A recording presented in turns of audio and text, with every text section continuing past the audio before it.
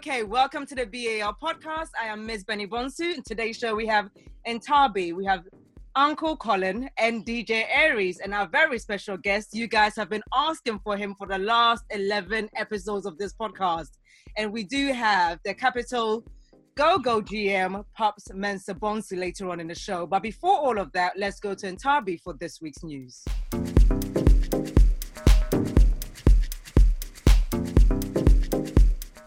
What's going on, guys? I've got quite a bit to talk about, so I'm going to try to run through it as quickly as possible. So let's start off with what's happening in the WNBA and the NBA. The Washington Mystics, Tasha Cloud, as well as Renee Montgomery of the Atlanta Dream, have opted out of the 2020 WNBA season to focus their efforts on social justice issues. They joined Maya Moore, who's taking off another season to continue focusing on prison cases. I don't know, we've spoken about this on the podcast. We don't know why people haven't given her the homage she deserves as the trailblazer for this thing. So yes, Maya Moore's taking off again. Just switching over to the NBA. The NBA is about to start.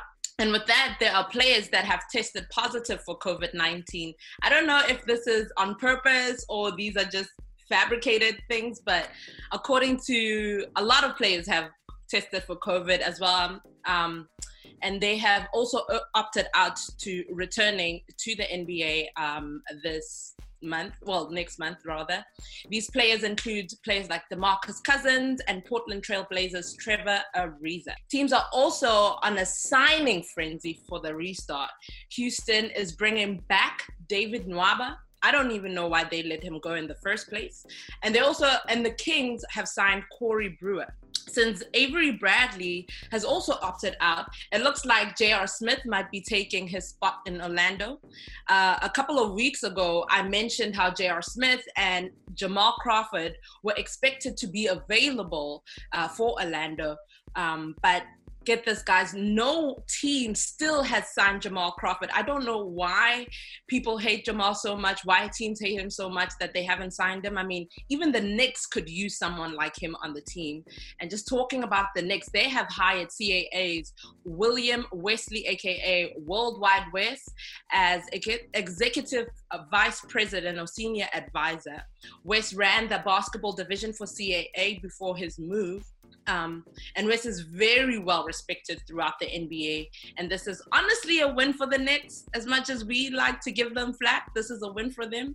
And I just hope that the Knicks give him legroom to do what he wants, and then Dolan stops meddling in business that he doesn't need to be meddling in. But yeah, that's what's happening around the league. Let's take the news over to the motherland and talk a little bit about the lifestyle. Since our focus this week is Ghana, let's talk fashion because that's my vibe. So here are my top 5 designers that I would reckon you guys check them out. This is not in any particular order, by the way. So I would say check out Chocolate by Kweku. And his designs have been worn by A-list celebrities, including some of our dope people. Our guest today, Pops, has worn Chocolate. He also designed the whole Black Star team get up before the World Cup. Another one to look out for is Third Crown jewelry designers Christine and Kofi Essel. Their jewelry is inspired by architecture and geometric shapes, and their stuff has caught the attention of the Nolan sisters, Beyonce and Solange. Next one is Elikem the tailor, who participated in the reality show Big Brother. His sophisticated contemporary designs mostly cater to men and ladies, but mostly men. And guys, let me tell you, when you see people wear his stuff, ladies, you just want yourself a man who dresses like the people who wear Chocolate and Elikim the tailor.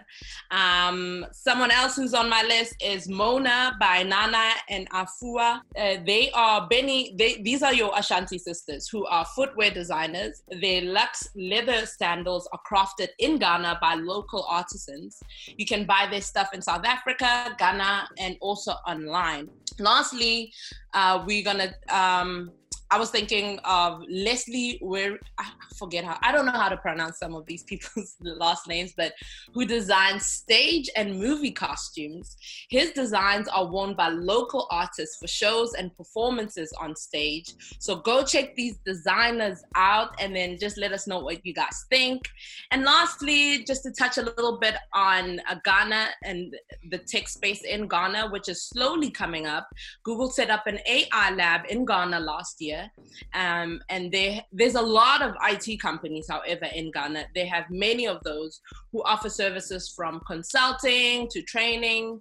So yes, look out for Ghana and what they are up to when it comes to the tech space. And this is all that I have for you guys.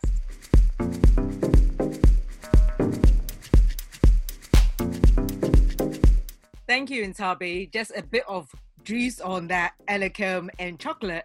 Do you know that Elekem actually copied chocolate? So that's the actual news in Ghana, if you didn't know. Yeah. You know what? It's funny you say that, because when I was looking at his stuff, they reminded me a lot of chocolate designs. And I was like, and it wasn't not my intention for me to mention them together that way. I looked at chocolate stuff and this guy, and I was like, this looks similar. I mean, I met Chocolate in 2012 in Ghana. I was head of productions at Viasat.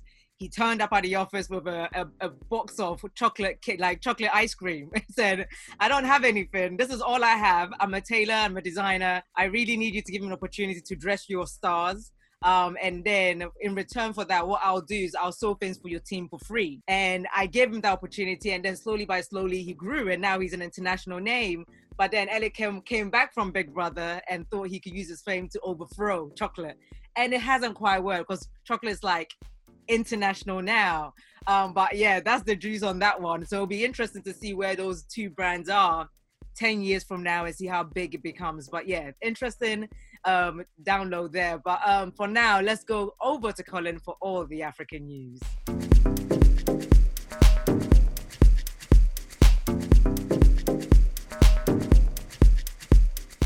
A few things that would get your ears popping and maybe your eyes too. So let's start with Tanzania, where a local miner has become an overnight millionaire after selling 2 rough Tanzanite stones. The man earned, I think his name is Saninu Liza, earned $3.4 million for selling 2 gemstones. Each of those stones weighed a combined weight of 15 kilograms. The highest ever that had been sold was 3.3 kg. And this gentleman has 4 wives and 30 kids, and he says he's going to have a big party, but he would use most of the proceeds to invest in his local community. He would slaughter one of his cows. He has 2,000 cows, by the way. He's going to slaughter one to celebrate, and he plans to invest in his community. He's going to build a shopping mall and a school, even though he says he was not educated. So, and over to Ghana, where I think this was probably Benny's fault. Ghana's President Nana Akufo-Addo has apologized to Nigeria after a building inside the Nigeria High Commission compound was demolished by a businessman.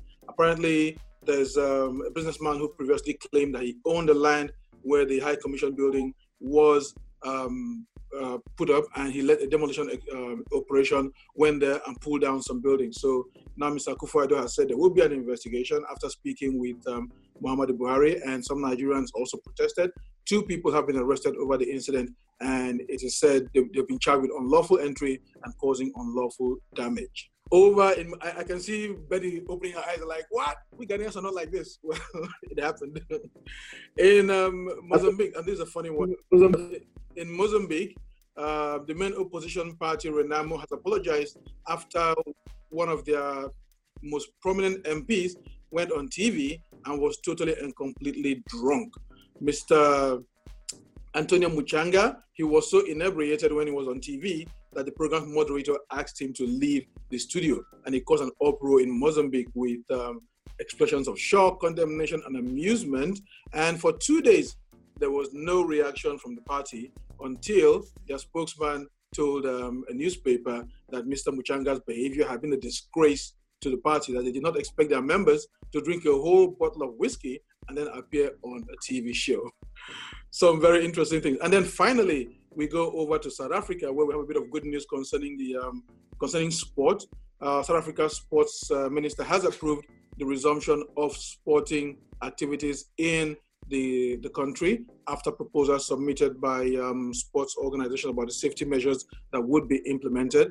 And so right now, I think according to the statement, it says that on May 28, the different sports bodies, after submitting their plans, indicating their state of readiness and the stringent health protocols they will implement in accordance with the prescribed regulations and directions. So sport is about to kick off in South Africa after how many months? I can see Nthabi smiling. She's thinking, oh, we're getting... But yeah, it's the same things happening over in Egypt and Morocco, and I think Algeria. They're also about to start their leagues again. So we should be seeing sporting activities get back in action. And then just a roundup on the coronavirus status in Africa. We have a total combined number of 325,166 combined confirmed cases, 154,725 recoveries, and 8,630 deaths across Africa. And that is it from my side. Benny.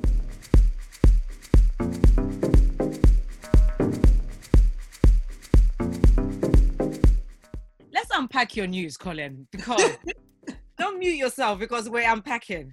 Let's talk about the Nigeria-Ghana situation. That was somebody's land, and Nigeria went and built on it without having the permission, right? So they get bulldoze your embassy. Who said so? The guy, he claims that was his land. So, I mean, there's no way an embassy would go get a land without government approval, you know? So the fact that the embassy had been there for years, not like it was yesterday. So there definitely had to have been government approval for that land to have been used to build. And don't forget, you know, embassy property is sovereign land. So the moment that embassy was there, it became sovereign Nigeria territory. So the fact that that gentleman who went into Nigeria territory to demolish it, you know, was cause for an international incident. So, you know, you see Ghanaians, we're very tough. We don't care whether it's a sovereignty or not. We want our land back.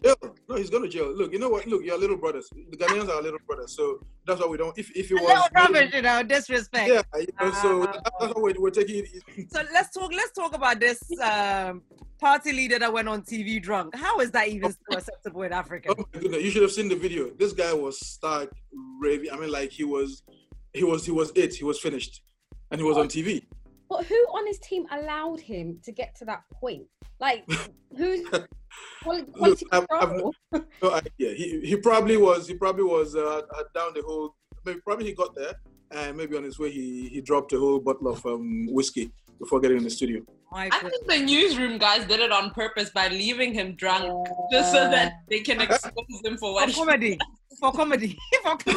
Yeah, definitely. Guys, can we talk about J.R. Smith going back into the NBA, please? And then I want to talk about Jamal Crawford. Unless there's something we all don't know about him, and there's something that NBA and the teams are keeping a secret, I'm still really I'm finding it really hard on why he hasn't been signed in top. Yeah, like, I follow Jamal Crawford on Instagram and on Twitter, and everyone is always going off about why are teams not signing this guy.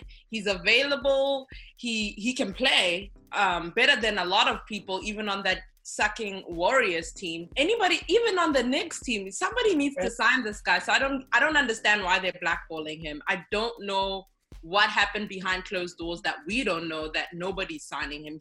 He's available. He was told that he needs to be available for Orlando. And with all these COVID cases coming up and players opting out, you'd assume that somebody would sign him, but there's nothing. I feel like something has happened in the league that we don't know about. Because Jamal Crawford has got to be one of the best in the league has ever had. And the fact that he doesn't have a job, and then you've got J.R. Smith's and Mike Beasley's name being flown about. I mean, J.R. Smith 2 weeks ago was beating up a child on the side of the road because they messed up his car. And you're going to sign him before you sign Jamal Crawford? Yeah, I don't get it. I really don't understand. Yeah, I don't know. Well, you know how these things are. Maybe when Pops comes on, he's going to give us more of an insight, because I see that the Lakers are touting, I mean, like they want J.R. Smith and, I mean, among others. So, I mean, like I said, maybe when Pops comes on, he might be in a better position to give us. We can ask him more. But before we go to Pops, let's go straight to DJ Aries for the entertainment news.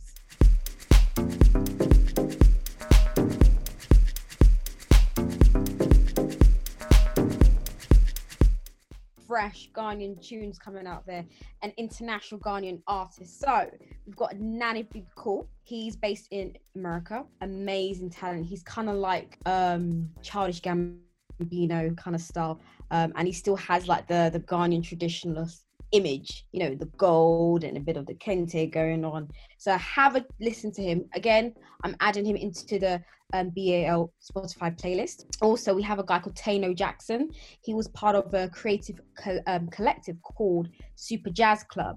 Now they indulge in like the arts, photography, illustration, fashion design, photography, and his style, again, it's kind of like abstract pop. It's not very Ghanaian at all, but again, I've thrown it into the playlist, see what you think of it. Kiddy, he's got a new track called Say Cheese. I love that song. That's going to be a big track. You're going to hear it soon, guys, wherever you go. It's a definite dancer, to look out for that. Now, in terms of Twitter, they're having a field day, literally roasting this guy. He's literally like a stalker for Jackie Appiah, one of the biggest Ghanaian actresses. He's proposed to her, and apparently he's actually moved from Kumasi, which is Ghana's second capital, to Accra to actually be in her radius. So every time she's snapping, he just happens to be there. Like, that's stalkerish right there. I couldn't even take that. You know, what do you guys think? What do you mean that every time she snaps, he's there in person? So if you go on Snapchat on her account, they've been in touch. He's, you know, she sees him as a fan, but because he's always around, the Twitter fans are like, hold up, something ain't right here. This guy's just always maybe in she's space. with him, man. She's just not claiming him in public. Probably, a lot of chicks do that. No, Aries, is she complaining? No, she's not actually. She's probably with him. He's probably rich. This And village boy. girls, they're not gonna go with somebody who's not rich. He's probably rich, buying her the bags and the cars. So he's not really a stalker as if she's not complaining. Yeah, I think people just, just taking a guess, assuming things, because the way they're just going for this guy like he's some nobody, you just never know. He probably has the deep pockets to supply that lifestyle for her. So is that's she saying anything? Is she like coming out and saying, "Oh No, no, she's please not. don't say No. this"? No, Yeah. not nah. Some Banging him on the side. secret rendezvous. And also in Accra near Airport City, there's this amazing venue called Urban Grill, which is also called Carbon. I've played out there myself. Amazing space. They are having their usual bottomless brunches on a Sunday, so they've now opened as Ghana's eased down on a lockdown. And again, perfect view, amazing food, great music. It's the place to be. So for our Ghana followers, make sure you hit out there as well.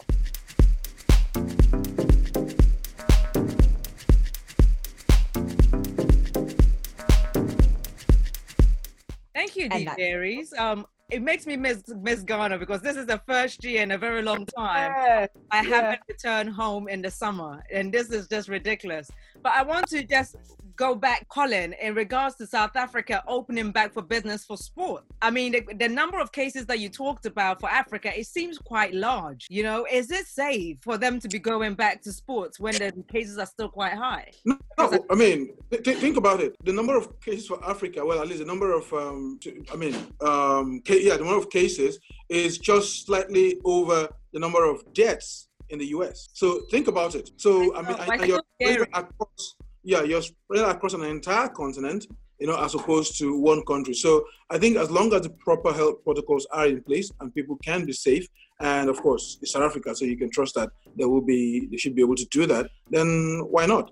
I mean, something that came up in the last couple of days that got me really worried is the fact that the cases in Florida is going up to the point where an NWSL team has pulled out because majority of the players are tested positive for it, right? So the Orlando Pride have pulled out. Now the NBA, I know that, for example, the Raptors are already in Florida. When all the teams come there, now they're testing all the players, and now we're finding out day by day that a couple of them have now got it. What then happens if we find out majority of them have COVID? Well, the thing is, if you notice, or well, at least Anthony Fauci, who is the head of the infectious disease, the coronavirus task force with the US, had warned that the second wave might be worse if states open too early. But unfortunately, you have leadership that was pushing for states to reopen and reopen early. And Florida was one of those who were boneheaded enough, to open beaches and stuff without proper protocols, at least without that cautious of taking proper precautions. So now you're seeing that those states which opened too early, without all of these protocols in place, are the ones that are seeing spikes: Florida, Arizona, North Carolina, and a few of these other places. So you look at somewhere like Virginia now, it's actually going down, and because the opening was phased. Now, as things stand, by I think July 1st, there's going to be phase 3 opening, and the cases have been actually going down instead of going up. So I think as long as the proper CDC guidelines and health protocols are followed, then it can be open. Now, when it comes to testing players and officials, I think that would depend on where they've been and who they've been in touch with. I wonder what that would be like for the BAL players when they do finally start. Would there be testing for all the players to ensure that that they are okay? Because I remember just again yesterday that tennis player Novak?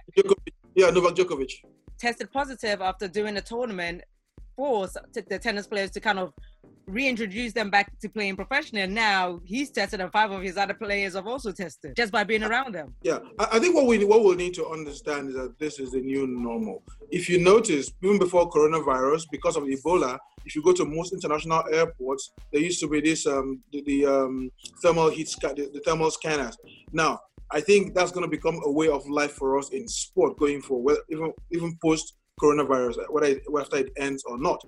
Just like we have metal detectors after 9/11 at most major events, international and open air, whether it's sports, airports, or whatever, the metal detectors. Now, thermal testers are going to be a thing. So now everybody's going to keep getting tested on a regular basis to make sure that people are not carrying any virus or any infections into the ground. So we just have to get used to that. It's a way of life now. Thank you for that, Colin. Now we're going to move on to our guest, Pops Mensah-Bonsu. Hold on, let me pause. I have arrived. Oh, there he is. So let me do the big introduction for him. So some of you may not know him. Some of you know him. In fact, all of you know him because they've asked him 11 times to be on this podcast. Some of you may not know that Pops is actually a European champion. He used to play in the NBA, played for the Raptors, Dallas Mavericks, San Antonio Spurs, Houston Rockets, and name it. He's been there, done it, got a t-shirt, washed it, given it away. He's now moved on to management, and now he's a GM. I'm telling you, 5 years from now, he's probably going to be a commissioner of the NBA. I said it. If he gets it, please pay me. If he doesn't, pay him. But Pops Mensah-Bonsu, welcome to the BAL podcast, sir. How are you? I'm great. I appreciate the introduction. I think I might need you to travel with me so that I'm introduced the same way every single time. But yeah, man, it's great, man. Excited to be here. Glad you guys are having me. Disappointed I'm the 12th guest. I mean, that means you couldn't find anybody else, and you just like, you know what, this guy's available. Let's just pick him. But that's how you always treated me. Let me tell the truth. Okay, I don't take offense to it. Let me tell the truth. I was like, I'm not bringing my brother on here because he's about to just put me out there and let everybody just destroy me. But 11 people have been on this podcast, and every single one of them said, Pops is this, Pops is great, Pops is that. And I said to the team, I said, you know what? Since everybody's asking, let's just bring him on so he can share his story and his journey. So everybody else in Africa, because everybody, Pops, are fascinated with your journey because they don't understand how you've come from Tottenham High Road, now GM. And I think that for everybody else, it's like, we always have the saying of, if you can't see, you can't be it. So now they've seen it and they've seen that you've done it. So now it's possible for everybody. Now, let's take it back, P. Let's talk about your journey from Tottenham High Road to GM.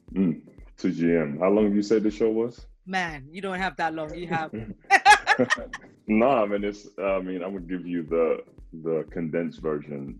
Just to your point about, if you can see it, you can achieve it, and betting on yourself. For me, at a young age, I started playing basketball at 13, and I wasn't very good initially. I was a track and field guy, and I was playing football or soccer. I just thought I was always going to be an Olympian high jumper because that's what I was naturally gifted at.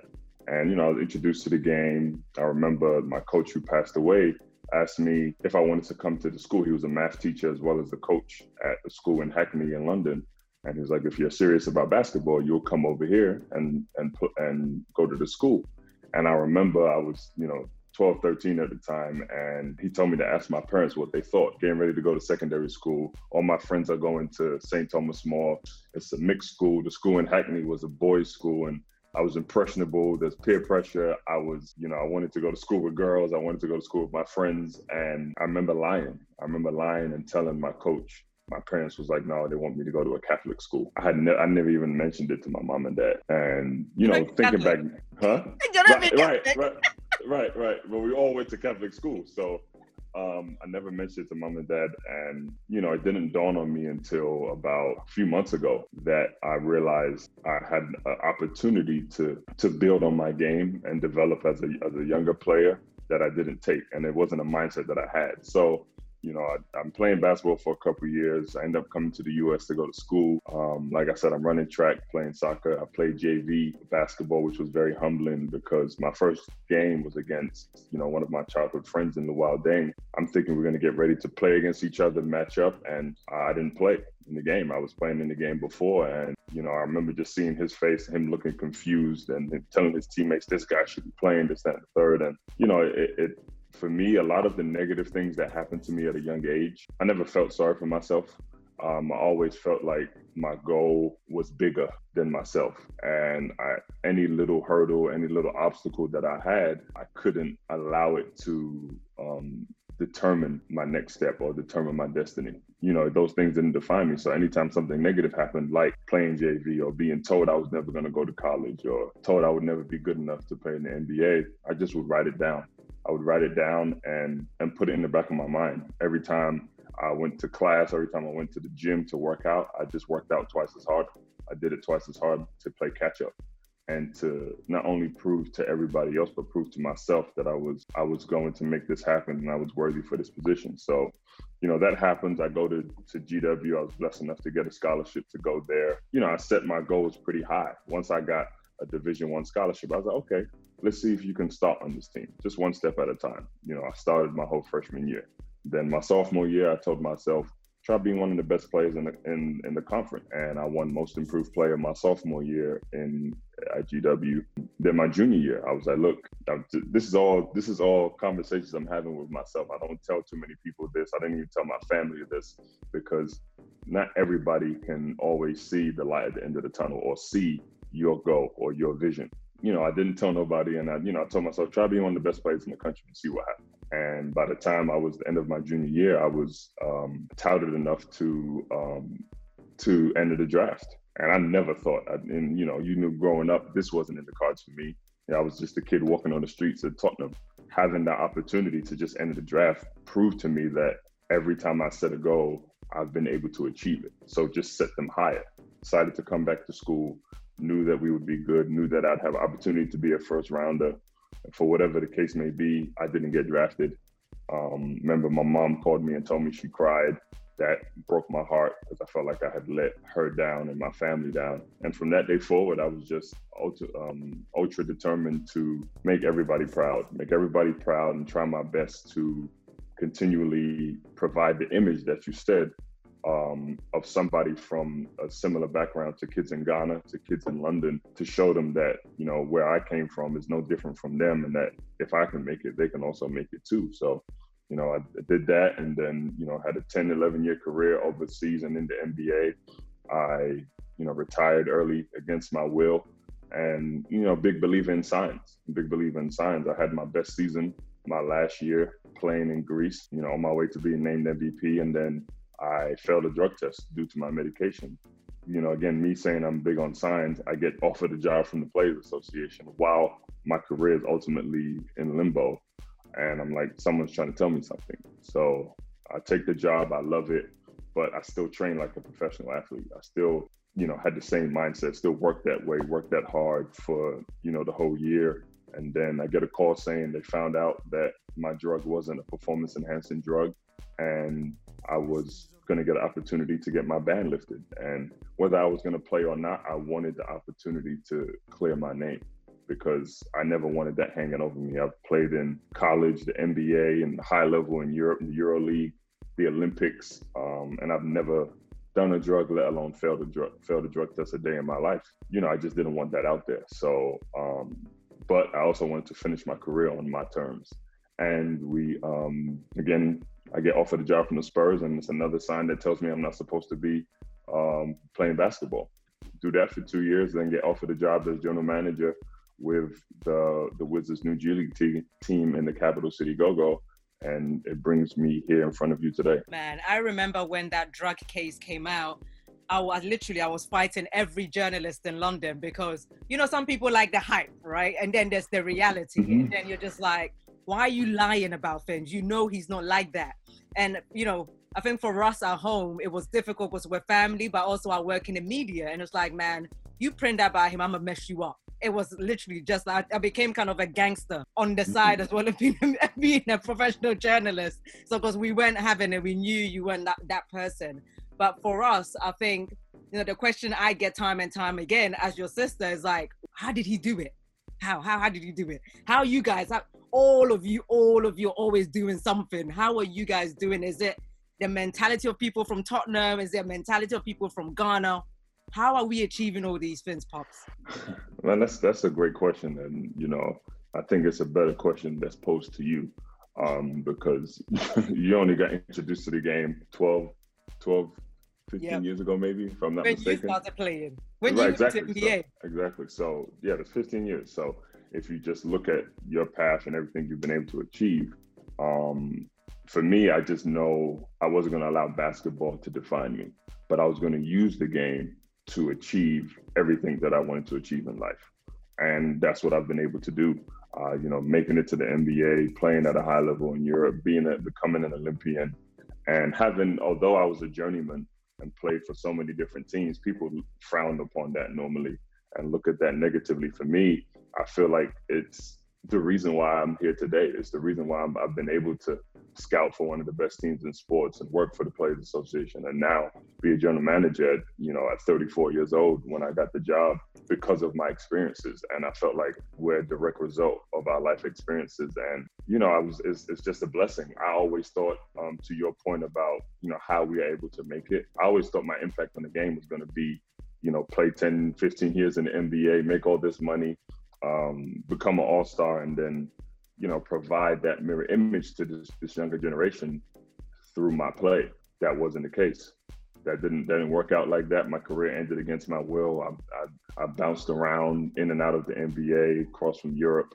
And once I saw my path, you know, getting offered a job from the Players Association, you know, getting offered a job from the Spurs to scout for 2 years, and then becoming a GM at such a young age, somebody was like, how do you feel about being so successful? And I never looked at it that way, but I took a step back and realized, wow, you know, maybe they're right, you know, and I realized my impact and input on the game was going to be more so off the court. And, you know, coming to terms with that was difficult because I'm a player at heart, and I really wanted to, and I still want to play to this day. I still play and I still want to fill that void, but I'm very self-aware and understand that, you know, you got to play the hand that you're dealt. And this is what my path is. This is my purpose. It sounds like your journey has been just success, but people forget that there's been challenges along the way, including you as a GM, outside of you being a player and stuff. So what would you say are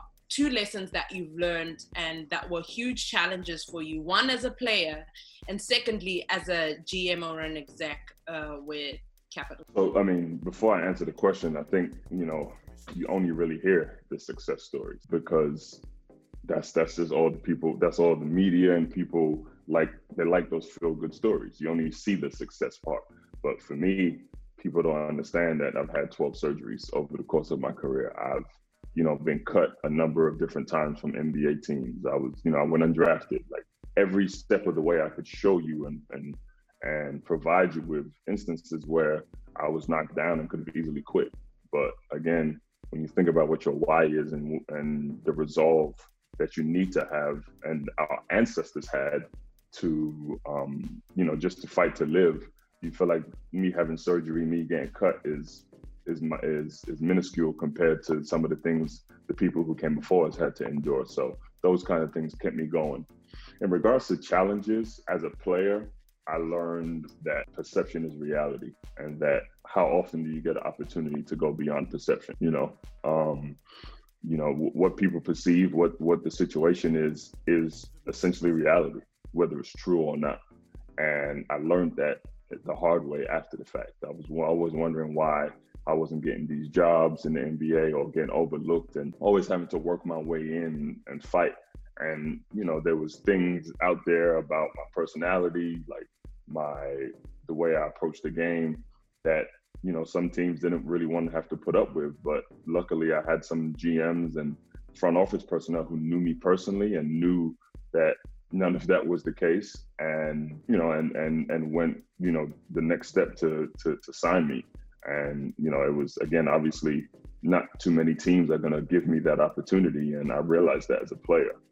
As a GM, the challenges I had were, this is the most difficult thing, cutting players, man. The sensitivity I had and the difficulty I had in doing that every year, or even over the course of the season, was so much that, like, I would go into a funk for 2 or 3 days, and my staff would be like, "What's wrong?" And I was like, "Man, I just hate having to be the reason why somebody's career has been put on hold." Essentially telling the guy he's not good enough to play with us. And again, I've tried to do it with honesty, integrity, and transparency, so that in a couple of days, although it's painful, they'll understand that everything I did and the process that we went through to waiving that certain player was an honorable one. But just because of the experiences I've had, and I'm more sensitive to that. So that's one of the challenges I have. And someone told me, if you ever get used to, you're never going to get used to it. Once you start to get used to it, that's when you lose the human side. And for me, how you treat people and how you lead people and empower them is what I base my leadership style on. I didn't have any front office experience, but I've always felt like any situation I've been in, I've been a leader, and I knew I could do that, and I could learn everything else. And that's how the process has gone for me the last couple of years. And I've hung my hat on my experiences and how I would have wanted a GM to manage me, and I tried to emulate that. So talking about staff, you just mentioned how you the whole process with cutting players and stuff like that, and we've seen some women in your team, in your staff. So what are some efforts that you have put in place to create space for women to have opportunities in your organization and thrive? Well, one in particular, obviously my assistant GM is a Black woman. She's young, she's special, she's got a lot of talent. And, for me this year, I'm always hard on her. Behind the scenes, I'm hard on her, I'm pushing her. And I told her, I'm doing this because you can't be like everybody else.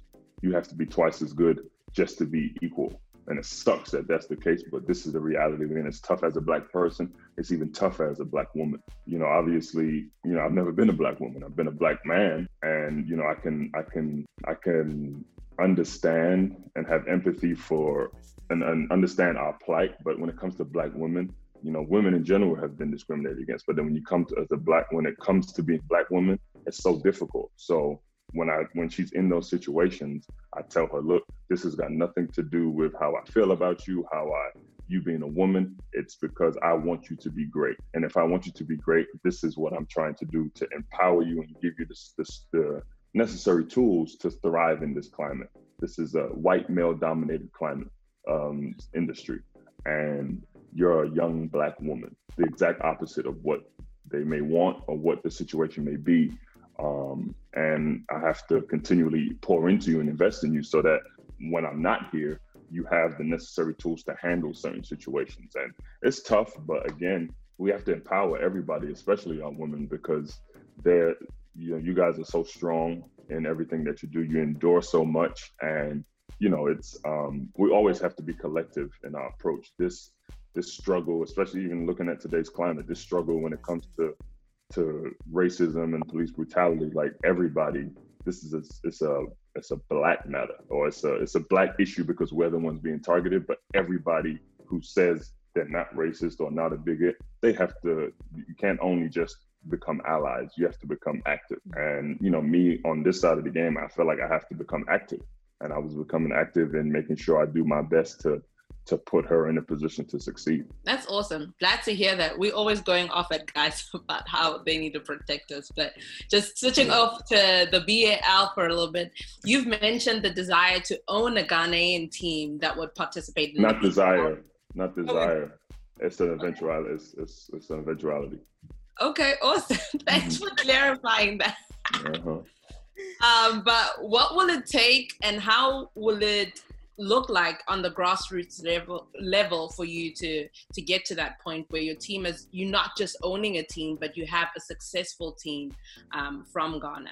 Well, you said it, the grassroots level. For us, you know, the talent is there in Ghana. Just looking at the camp that we were able to put together in a short amount of time, you know, thanks to Benny for making sure that all of that worked out, even though she didn't come. I'm never going to live it down. You're never going to live it down. But, you know, we had a camp that we thought was going to be for 80 to 100 kids, and 400 showed up over the course of 2 days. So that just in one place. So that right there showed everybody involved that the interest is there, the talent is there, but the infrastructure, resources, and, you know, the system is not in place. And being one of only 2 Ghanaians to ever play in the NBA, whose responsibility is that? I take it as mine. You know, growing up in Ghanaian or even African, you know, when it's growing up that way forces you to become a leader. Based on what you were saying earlier about Benny, about why are we successful, because it's just natural, it's innate. We feel like we have to become leaders. You know, our parents, you know, migrated to their respective countries, whether it be mainland Europe, the UK, USA, 50, 40 years ago to provide better opportunities for us. They sacrificed. And now 30, 40 years later, it's time for us to reciprocate and go back to the continent and use whatever successes and whatever we've learned in our own right to pour back and cultivate not only the continent, but the people too. And that's what we're doing, trying to inspire and empower people. So that's what we're doing in Ghana. We're trying to build it from the foundation. And once we, you know, provide a foundation and put a system and culture in place, we can do whatever we want from there. Once we build that and get basketball more so in schools, get some indoor gyms, get an indoor arena, then we'll be able to, you know, put something together where we can have a team in the BAL. I know this is more long term, but we had Ife from Ghana, from Nigeria, talking to us about what? How dare you say Ghana? I thought you were his fan, so I don't even know why you're coming at me right now. Yeah, let's not cross the road. He's not Nigerian. He's a Nigerian GM. Well, the Nigerian GM, he was on the show last week, and we had a conversation about ownership and how in Nigeria, a lot of the sports is government owned. What is your plan to separate the government to, you know, people having their own personal ownership with teams? I don't know how it works in Ghana in terms of sports, but how do you think it's gonna work where you are the owner and government has nothing to do with it? I don't know if you can fully exclude the government. Obviously, we're hoping this is gonna be a private situation. I think when it comes to getting basketball in the schools, getting basketball more of an infrastructure, getting some funding, you need the government in that regard. Now, it comes to owning an arena or owning a team, you know, that could be privately done. It could also be done, you know, from the government standpoint. That's not the route we're intending to go. But again, we're not opposed to involving the government in, you know, some of the grassroots stuff we're trying to do. Because again, I saw kids there who were more developed as a player and as physically than I was at 15, 16. And I'm like, man, if I was able to make it to the NBA and this kid is bigger and stronger and better than I was at that age, imagine what would happen if we just gave him an opportunity, you know, and that's what this is all about. It's providing these opportunities, whether it's private, whether it's public with the government. We have to continually provide those opportunities to invest into the youth. Again, that's the primary thing. I don't care who's involved. I don't care if it's government funded, if it's private funded, if it comes out of, you know, one person's pocket. As long as we help that younger generation to succeed, you know, we're going in the right direction. But you know, I hear what you're saying about the difficulties between trying to figure out whether to go through the government or not. But I feel like there's some areas where it's necessary to have government involvement. Thanks, Benny. Yeah, I agree with you, Paul. But I think what most people don't quite get is Nigeria has a very unique situation where sports teams are essentially owned by government. The majority of sports teams in Nigeria are essentially owned, it's not a question of government involvement, it's a question that they are owned by the government. So, and that presents its own set of difficulties and challenges that people have to deal with a lot of the time. Like when Ify was talking about, players not being paid for months because the particular governor at the time was not, so interested in sports. So I understand and in Ghana it's a bit different because you see that most of the sports teams are privately owned, but you still have a little bit of government involvement in it. So my question is a bit of nepotism between you and Benny,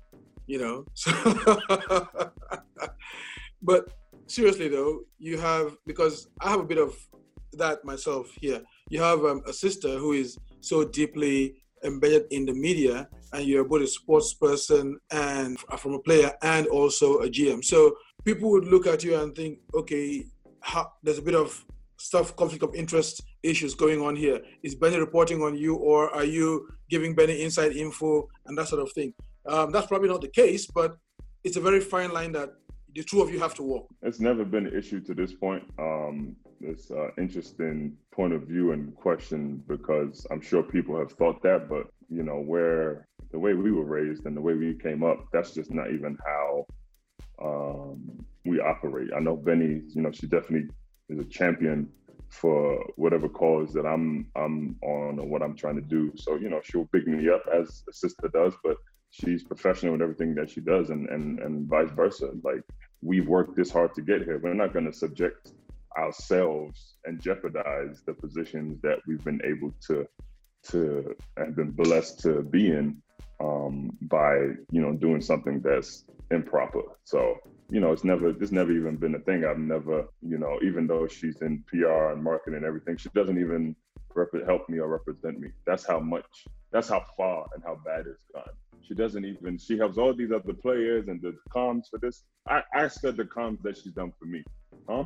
You know what? I'm signing off. Where's the Anthony button? It's really interesting you say that, Colin, because it's funny, and Pops is right. I really do separate both. And it's funny because I do come, so Amadou, Messiah, everybody else but my own blood, right? So, and it's weird because people think, because, so they'll go, oh, she only got that because her brother does this. And half the time, Pops doesn't even know what I'm doing. I don't even know. He doesn't know. I'll find out after the fact, yeah. Like, I'll go to him and I'll be like, P, guess what? I've been made the face of something. And he's like, what do you mean you've been made the face of something? Have we been made the face of something? That's what I told her. See, I have to call him. I'm telling you, sometimes I'm like, look, you are the face of this, doing this, that, and the third. You're going to this place in China and this. And at not one point have you mentioned Nana Yao. At not one point have you said, if you want me, you have to take him. No, because there's a reason for it, because all the opportunities that I get, I don't know about Pops, but for me, they make it 3 times harder for me to get it, because they think, because of Pops, I'll get it. And it's not true, because half the time, he doesn't even know what I'm doing. And everything I've done with the NBA, most of it hasn't been directly with the NBA. It's been away from the NBA that drives me to the NBA. So, for example, the deal with D-Wade had nothing to do with the NBA. Nothing. D-Wade just D-Wade didn't even know we were family. He didn't even know. D-Wade didn't know we were family. So yeah, that's good. We don't mix both. We don't mix it because we've got to be professional enough so people know that we're coming up separately, but we're meeting in the same place. Mm-hmm. Exactly. I get into the same kind of situation because people a lot of times you see people saying, oh, when's your wife going to come and coach the Nigeria women's team? And I'm like, you know what? Just talk to her about it, because I am not going to get myself involved in that conversation because I am so deeply entrenched in Nigerian football that the moment I start trying to do that, then it becomes a problem. And yeah, I'm sorry that you're entrenched in Nigerian football. I'm sorry. This must be a tough time for you. I'm sorry. Don't even go there, Pops. Don't even go there because otherwise you're going to get a beat down. Oh, you think so? Oh, come on. Oh, yeah, definitely. You're going to get a beat down. Anyway. I will bow gracefully because this is the BAL. Second question. Now, I don't know if it's just Nigeria or it's everywhere, but we get this issue of when you have people who were born and raised abroad, in the diaspora, coming home to do things, and then you have locals thinking, okay, you were there all this time. Now all of a sudden you remember that you have a motherland and you're coming to squeeze people out of things that we should be doing here. Now, I don't know if you've had that experience, but how do you deal with it? Great question. And it's one of the issues that I've had, coming back to the continent and, wanting to reinvest into Ghana. People, I think there's a divide for some reason. Growing up, our parents were, they wanted to protect us. So they told us, if they're not Ghanaian, don't associate with them. And vice versa in the US, some people don't associate themselves with Africans. And I think in everything that we do as Black people, it has to be a collective thing. It has to be a united approach in everything. And if we want Africa to be back at the forefront of where we were before the colonialism happened, we got to band together. Africa wasn't 54 countries before it was infiltrated. It was just one big place. Now all of a sudden it's separate, and then there's tribalism, there's all this other stuff going on. So for me, when it comes to, we don't do enough collectively as a people, let alone African Americans come in, and then Ghanaians and Nigerians or whatever. We're never united in our approach. There's always a group that's like, no, I'm not for that. So when it comes to the year of return, it has to be both sides. The people who trying to find their heritage from, African Americans and trying to find, who the descendants are and, just know more about their past or their families' past, they have to be willing. And then everybody in the continent has to embrace them with open arms and say, hey, this is your land too. Your identity and your history does not begin when the first slave hit the U.S. shores, okay? And that's what we have to continually push and continually understand. And that's one thing I try to tell people is, this is your home, come back. But everybody there has to be embracing them. And I think it's a generational thing.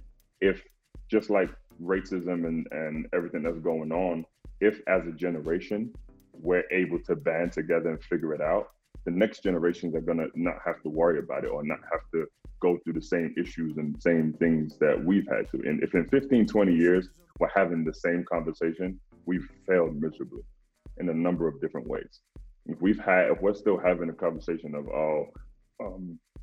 the diaspora is not, it's just a diaspora, that's who they are, they're not really Ghanaian, they're not really from the continent, or people are still getting killed by police and racism is still apparent, then we failed. We have to find a way to continually and pour into and inspire this younger generation so that they can understand what they have to do next. Like, I'm giving a speech tomorrow for a bunch of high school kids who are graduating, and I was trying to rack my brain around what it is I was going to say or going to do, and for me, I wasn't going to say anything special.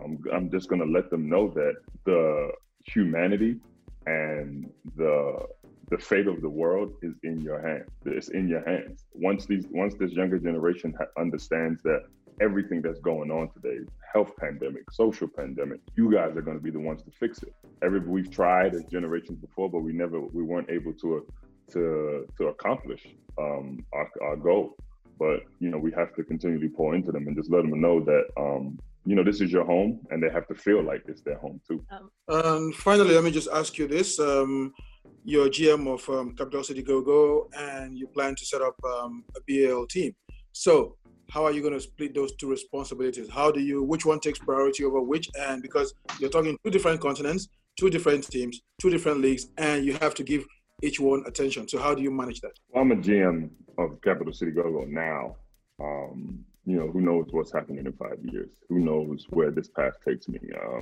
Obviously, when people get into it, their destination of their end goal or whatever it is a certain point or a certain level or a certain achievement. And for me, I've never really focused on that. But again, if I'm at the process or in the midst of getting ready to own a team, I think that's probably going to take precedent over being a general manager, and especially because it's a team in my homeland, on the continent, and it's going to be part of what is going to help put Africa back on the forefront, then I'm always going to err towards. Just a quick. Okay, thank you very much. But they're still going to get beat down by the Nigeria team. See, there you go, running your mouth. There you go. You lot still can't play football, but anyway, that's they have the good jerseys. They have the good shirts. So the uniforms are nice, but that's about it. Your nice. I told them the last World Cup. I don't know how anyone from Tottenham can actually talk about football, to be honest. Whoa, I'm a Tottenham fan. You an Arsenal fan? Man United. Arsenal, Christ almighty. Who supports Arsenal? You'd be surprised. I do. I support Arsenal. I'm sorry to hear. So I want to revert back to what has been going on, and talking about especially Black Lives Matter in the UK. UK seems to think that they're innocent in all of this. You know, it's like, this doesn't happen in the UK. This is new. I don't know what you're talking about. What are your thoughts on it? Man, I love it. I love that the movement, and don't get me wrong, I hate the fact that we had to watch a man being killed for 8 minutes and 46 seconds was the catalyst for not only the United States, but the world to take notice on what is going on with us as a people. And seeing the different countries, like a couple of days after, you're seeing hundreds, thousands of people outside the U.S. Embassy in London. And like every day I'm getting a picture from somebody out there protesting. I've seen, you know, you and Benson out there, you know, it's, I love it because now people are like, yeah, just because it happened in the U.S., it's apparent all over the world. It's a social pandemic, which means it's worldwide. You know, racism and maybe not police brutality to an extent, but profiling and you know, bigotry is apparent all over the world. And I think people in Great Britain and in the UK are speaking up for that because they've experienced it too. It may not be as bad as the United States, but it's still bad and it's ongoing. And until something is done, people are going to protest. And again, the protesting is the voice of the unheard. When people say no justice, no peace, you have to break that statement down. No justice, no peace. They're not saying no justice, some peace. No justice, no peace. So when people take to the streets and are revolting and are protesting at what's going on, that's because the silent protest of taking knees and trying to figure things out or break through glass ceilings wasn't working for generations. Now it's time for us to force their hand to an extent. And I'm never gonna advocate for looting and rioting, but again, if this is a result of systemic racism, what is happening, then some people have to start taking notice. And if that's the only way they're going to take notice, then so be it. 100%, I agree as well, Pops. Now, to take things on a lighter note, I went on your Instagram and you're very much into your fashion and your clothes. I see you wearing the Ghanaian, you know, kaftans. Who are your favorite designers? What are your favorite pieces? And who are your favorite designers in Ghana as well? Well, I think that question is one and the same. If you ask me who my favorite designers are, it's going to be Ghanaian designers. So, fair enough. You know, you said it at the beginning, like chocolate. If I think, you know, I've become a unspoken ambassador for that brand because, you know, I met him right around the time Benny did, and you know, I just, you know, he was met at a young age, and you know, he was a budding designer, and you know, just gave him an opportunity because we're one and the same. He's trying to make it. He's from Ghana, and he's hustling and trying hard. And you know, fast forward to a few years later, I see how big he's gotten, and he reached out, and I was like, yeah, make me something. And then I fell in love with the first piece he made, and I was like, that's it. I'm gonna pay $300-400 or whatever the case may be for some Gucci or whatever people are wearing now. I'm most definitely going to do it for a Ghanaian designer. So I'm pretty much down to chocolate or Studio 189 is what I'm wearing most of the time. And you know, when you talk about individual pieces, man, because it's all bespoke and because he makes everything and doesn't repeat anything, all of them are special. But man, there's a couple. He made a gold one for me for a wedding that I went to. I told him the theme was gold. It was a Nigerian wedding, unfortunately. The theme was gold, and he said, say no more. Next time I saw him, he had this beautiful, you know, leather, you know, piece that would fit like a glove. Oh, and then he made another orange piece for me that is another statement piece, I would say, because it's orange. Up and down is orange. And, it's weird when I was trying to tell my friends to get on the chocolate wave and, start looking into, getting some of his pieces. When they did, my boy was like, he feels like the Black Panther when he has the vibranium in him. Yeah, he feels powerful. He has that little C there. He feels like he can do anything, because not only are you wearing traditional homegrown attire, but you're comfortable in any setting. I've worn it to games. I've worn it as a GM. I've worn it out. I can wear it anywhere. And it sucks that we've been stuck inside for so long, because I just in my closet sometimes looking at my chocolate factory. That's what I call it. My looking at my chocolate factory and like, man, I haven't had a chance to wear any of this stuff for a while. But when it comes to fashion, like it's a hidden passion of mine. I love to dress. I love, for me growing up, we wasn't, very wealthy, and we struggled and always had hand-me-downs and stuff. So, luckily, when I became a professional athlete, I never really adhered to buying jewelry and cars. I just love clothes. I love clothes. Benny can tell you, when I moved into my place here, I asked her to help me with my sweaters, and it was like 100 different jumpers, I would say, or sweaters. And she's like, well, why do you have this many? He doesn't even wear them. He doesn't even wear them. There's a purpose for every piece of clothing that I have. Okay. And yeah, so it's been my passion. When I found out, when I saw how great chocolate was and everything he was doing, I just wanted to champion that and really wanted to see him succeed. And just because he's Ghanaian and because he should be celebrated. I'm all for that as well. Even I went to Ghana last year and I got some pieces. I still wasn't able to wear it because the lockdown, and I see Ghanaian like clothing as armor. You're wearing your pride on your skin, and it just evokes a different air, a different type of confidence, rather than the usual Western garments that we wear. And with that, as well as fashion and music, who are your favorite Ghanaian artists, or what kind of styles of Ghanaian music are you into? Oh man, I like anything that's gonna get me out of my seat. And that's another thing. Embracing my culture more so than I did when I was younger is what allows me to be comfortable in my own skin. So obviously I like the Soccer Days, Shatta Wale, some of his hits. CJ Bigerman is nice. I often say Mr. Easy and Burna Boy are Ghanaian because they're based there, and they find solace and peace in Ghana. They always do, don't they? Yeah, they're always in Ghana. Why are you always there? Lagos or this other place there. Abuja. Abuja.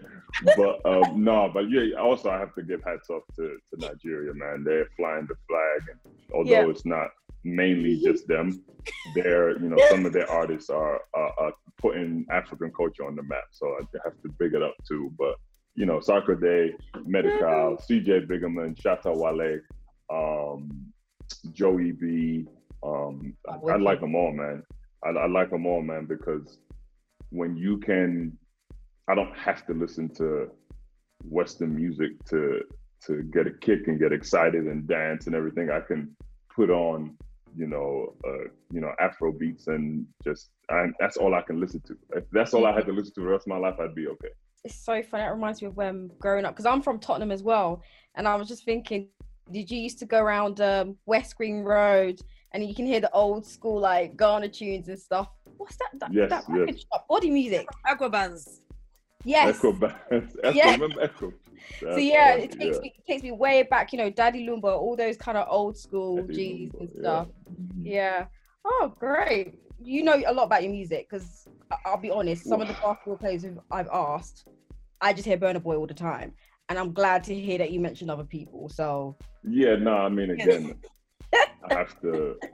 Your stuff. Again, I think Afrobeats is a collective movement and a collective sound, but obviously, the prominence is in some of the Nigerian artists. But I definitely love the fact that I can Zonto, Al Qaeda to my own country's music too. So there's definitely a piece of that there. I would dance, but the screen's not big enough and everything. So I'm sorry. Benny thinks she's a better dancer than me. I'm a better dancer. I don't know where she came from. Benny, I haven't seen you dance. Listen, so this summer, I think this summer was like the best summer of my whole entire. Well, last summer, I keep on thinking it was this year, but it was last year in Senegal. Yeah. And we were all in Senegal in the club. P, I didn't even know that Amadou and those guys were sat behind us. But we were all in the club. This club was the sweatiest club I've ever been in. Sweatiest. Hot. Sweaty.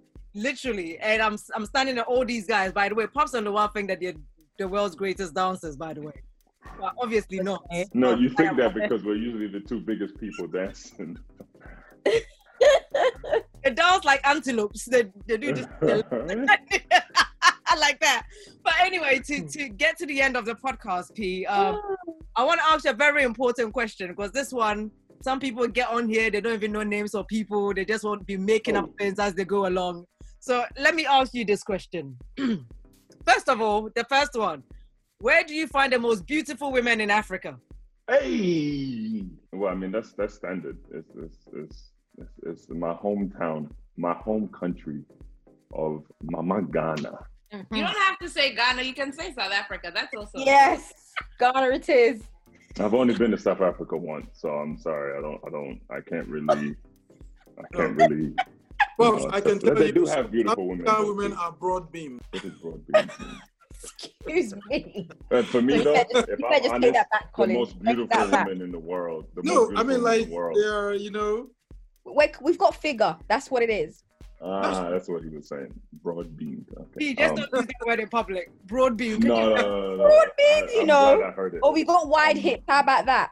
Exactly. Well, that's what I'm saying. Exactly. I'm saying. No, for me, the most beautiful women on the planet are of African descent and are Africans. And if you go to that continent, you'll see any and everything, and it's natural. And that's what I love about it, because that's another reason why I feel like we should continue to boast and push our culture and the continent, because when I saw, we were sitting at the Radisson in Senegal, and I was looking out into the ocean, and for a minute I forgot where I was. You would think I was on the beach somewhere in Miami or Spain or whatever the case may be, and I was like, this is Africa. And I took a picture and I was like, this is the side of Africa they don't show you. And it's the same with the culture, the women, everything. It's the beautiful. Everything is beautiful there. So you like the way I did the politically correct answer. I really did. I was just about to say that. I'm not having no women come for me. You're not going to have that happen. Are you crazy? No. Well, the Nigerian from last week said, well, I like them Brazilian and Peruvian. Oh. And we were ready for him. We were ready.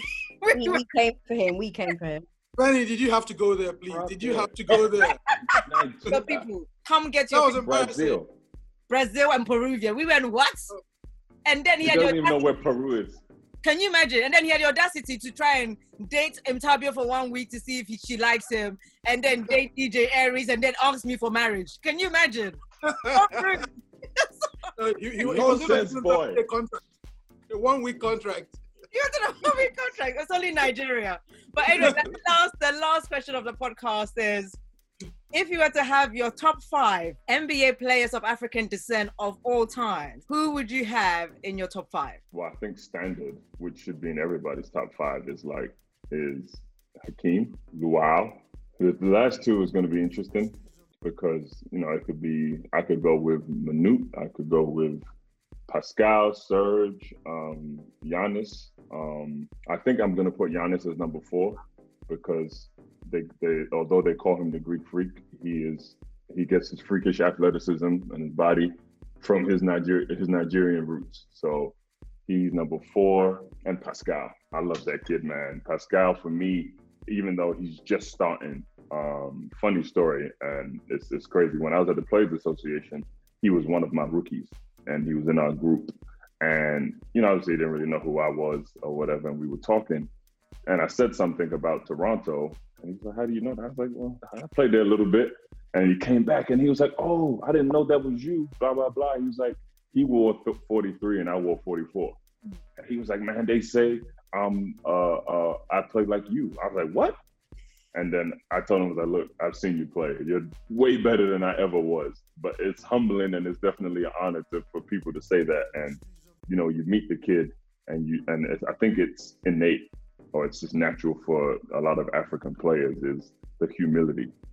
The humility from where we came and the struggles that we went through that's put us on the platform that we are in now, and the philanthropy and everything that they do to give back. Look at what the Dikembe, Akeem, Manute, Luau, and have done for the continent in itself, and it speaks volumes. And you know, those guys, you know, although the last couple names on that list could be interchangeable, you know, the top three for me is, you know, Dikembe, Akeem, and Luau. Well, Michael Deng will be very happy to Michael hear that. Deng. Michael Deng will be happy to be on the list. But I must say, in regards to Pascal, I mean, we did a feature on him a couple of weeks ago, and he's only been in the league 4 years. Only 4 years he's been in the league, and he's created so much change. So, you know, so far. And the funny thing is, he didn't even want to be a basketball player. He wanted to be a Catholic priest. That's what he wanted to do. Yeah. You know, so, and for me, every NBA event I've ever been to, regardless of where he is, he comes and finds me to say hello. And that it just makes you think of how humble he is. You know, no matter how big he is, he still knows where he's from and where he wants to give back to and who he respects. And I think that's so wait. So did you see what I was talking about before, ladies and gentlemen, about how people, you think, oh, it's Benny's brother this, Benny's brother that. People mention me. No, they're trying to get next to this one. That's what they're trying to do. They come say, hey, Pops, what's going on? Where's Benny? So you only said hello to me to find out where this small girl is. It's only Messiah that does that, Pops. You know that. Everyone. No, that's the one I told you. Everybody does it. Like, have you seen Benny? Like, have I seen her? You're looking at me. You want to know if I've seen her. You know what? But yeah, that's what it is. This is why I didn't want my brother on the podcast, but he's been here. His story is amazing. His journey is amazing. For the young people that are always reaching out about wanting to know more about Pops, literally, that's his story. That he came from Tottenham High Road and straight into the GM's chair, ups, downs, everything in between. He's been there, done it. Like I said, worn the t-shirt, taken it off, washed it, giving it away. But, you know, thank you so much for joining us on the BAL podcast. And Nthabi, Colin, DJ Aries, thank you so much. Please make sure you check us out on Spotify, iTunes, everywhere that has a podcast platform. We are on there, and we really appreciate all the listening that you guys are doing. We see that the views and listening is just going up and up and up. We really do appreciate it. I've been Ms Benny Bonsu. We will see you guys, or, you know, speak to you guys next week. Thanks for having me.